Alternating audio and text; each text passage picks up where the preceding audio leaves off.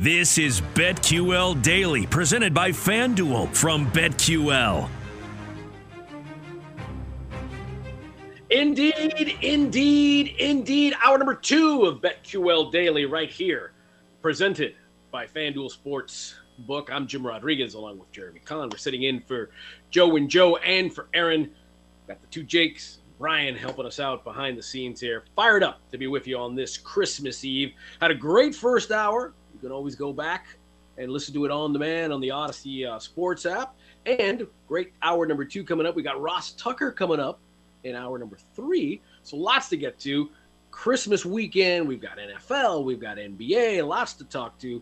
But first, since Jeremy Kahn's here, my man brings his own gifts as we go way down in the hole. Way down in the hole.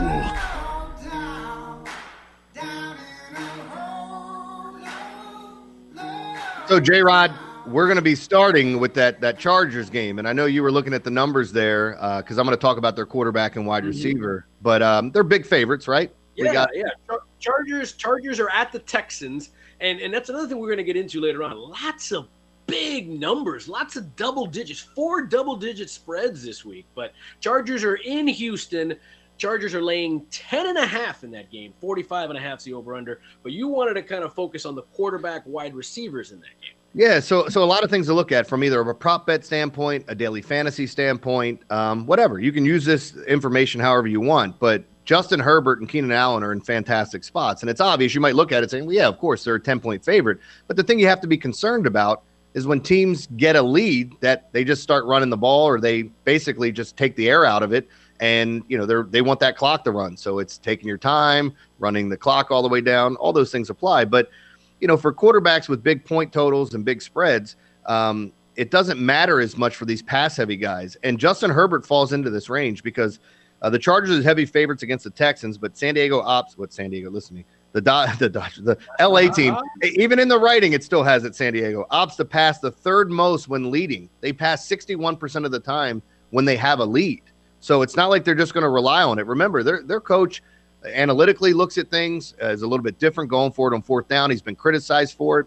And if you're going to give him run looks, he will throw the football. So it's why Herbert's in such a great spot this weekend. The second-year quarterback has 6 top 6 finishes in the last 8 games. An excellent play come Sunday.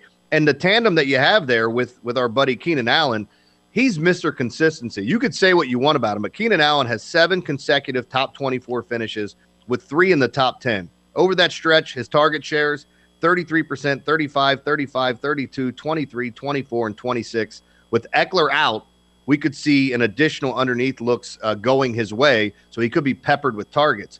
And as you look at that, he's in such a phenomenal spot that it's something to really keep your eye on.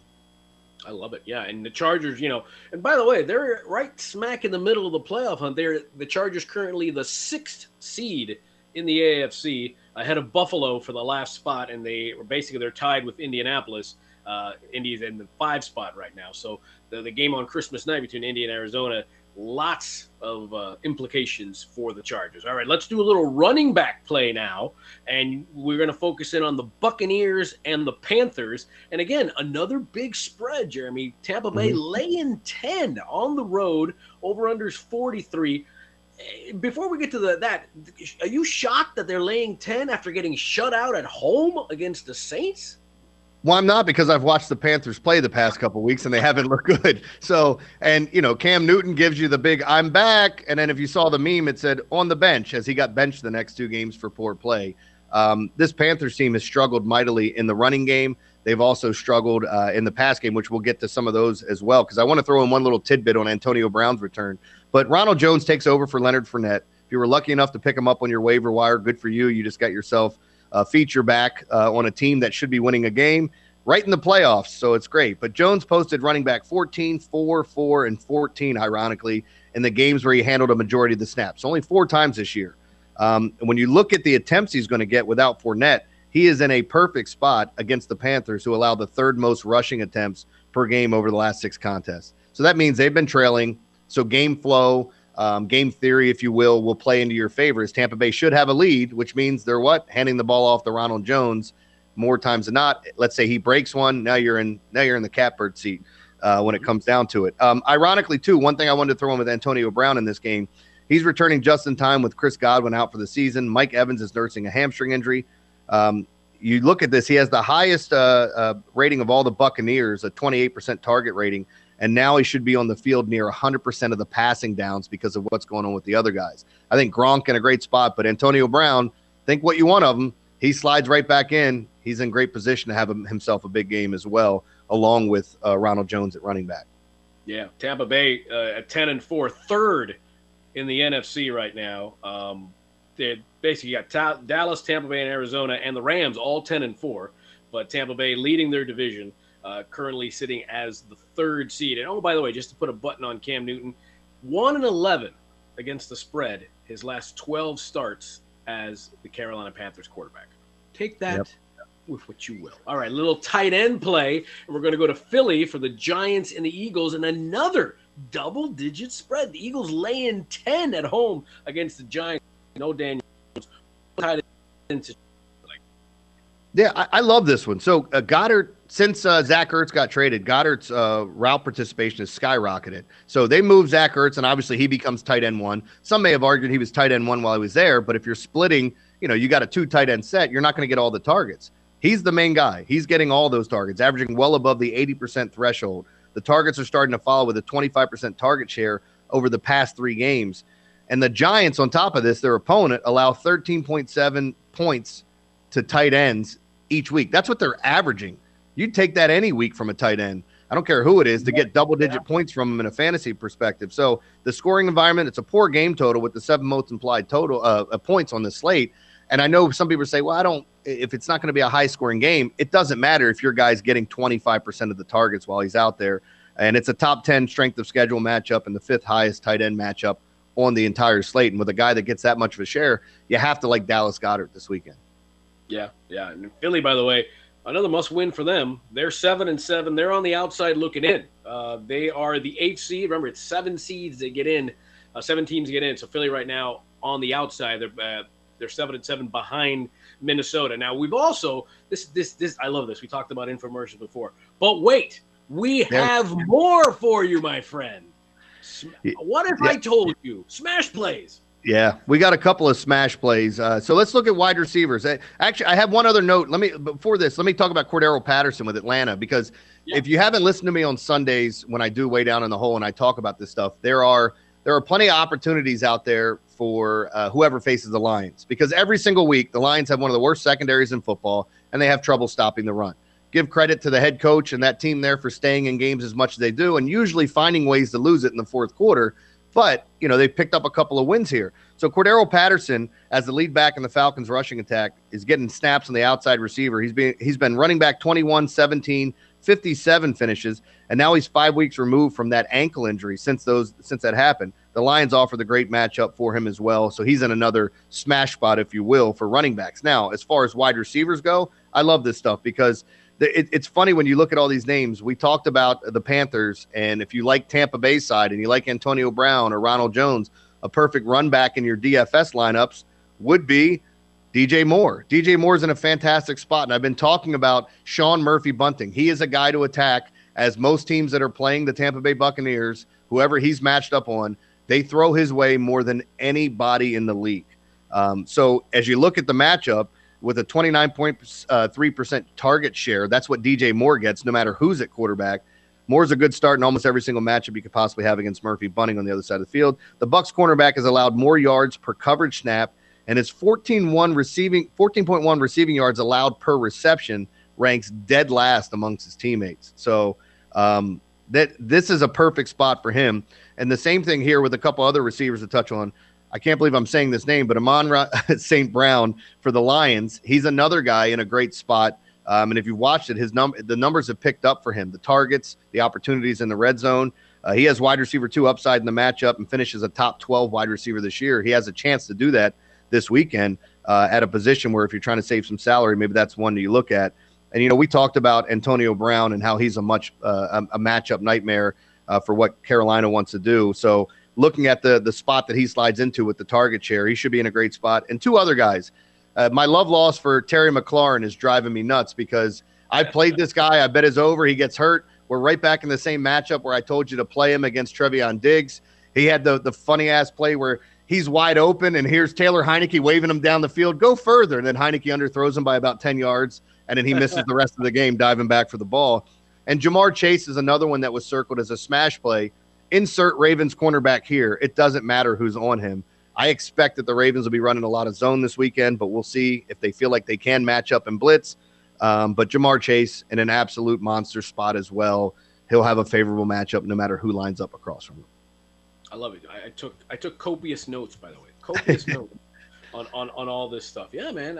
Way down in the hole. Plus, we got a lot more games to break down for you. But before we let you go, we talked about how there's so many double-digit spreads, and we said there was 4 of them. 3, this is good producing, by the way. 3 were in the way down in the whole segment there. The 4th one is in Dallas, where the Washington football team is facing the Cowboys.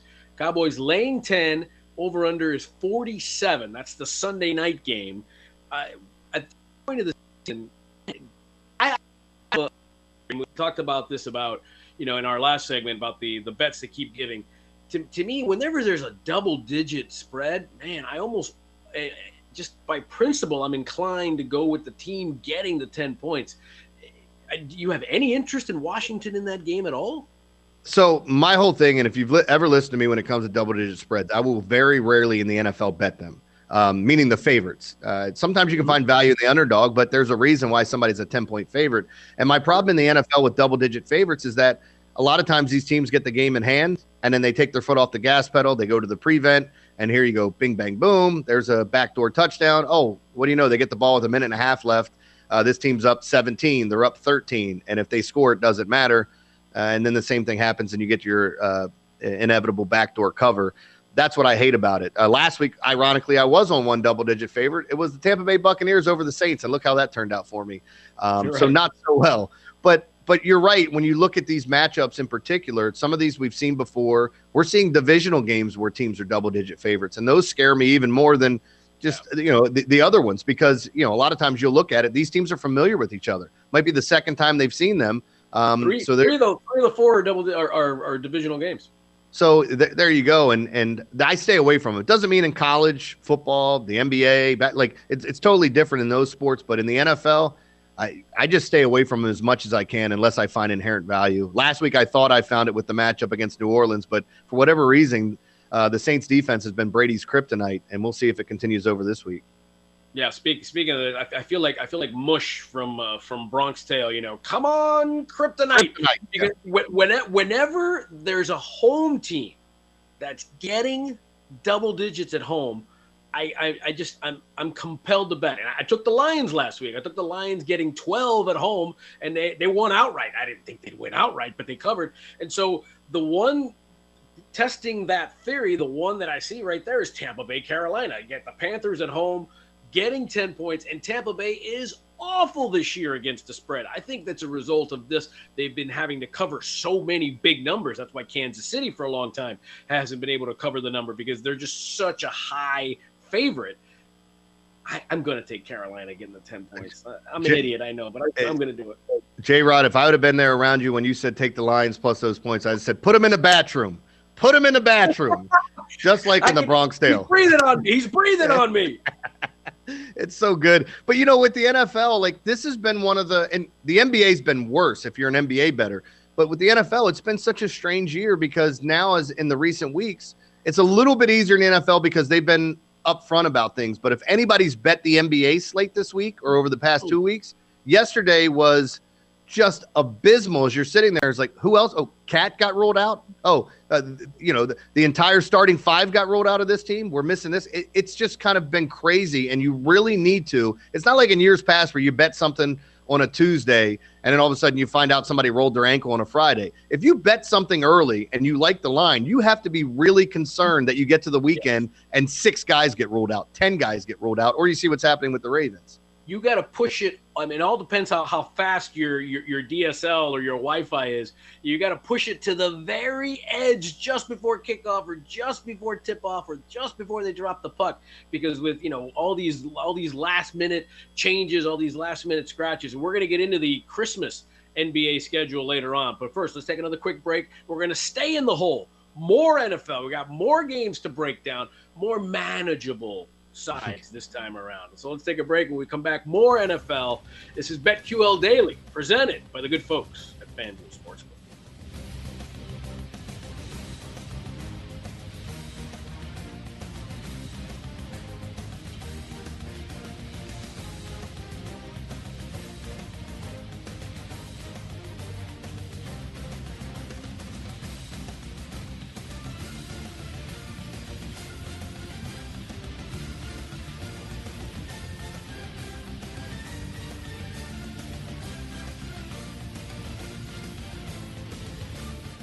Hey, it's Ryan Horvat from BetMGM tonight, 7 to 11 Eastern. A happy and safe holiday season to you and yours. Watch and listen to the BetQL Network on the free Odyssey app, your home for wagertainment.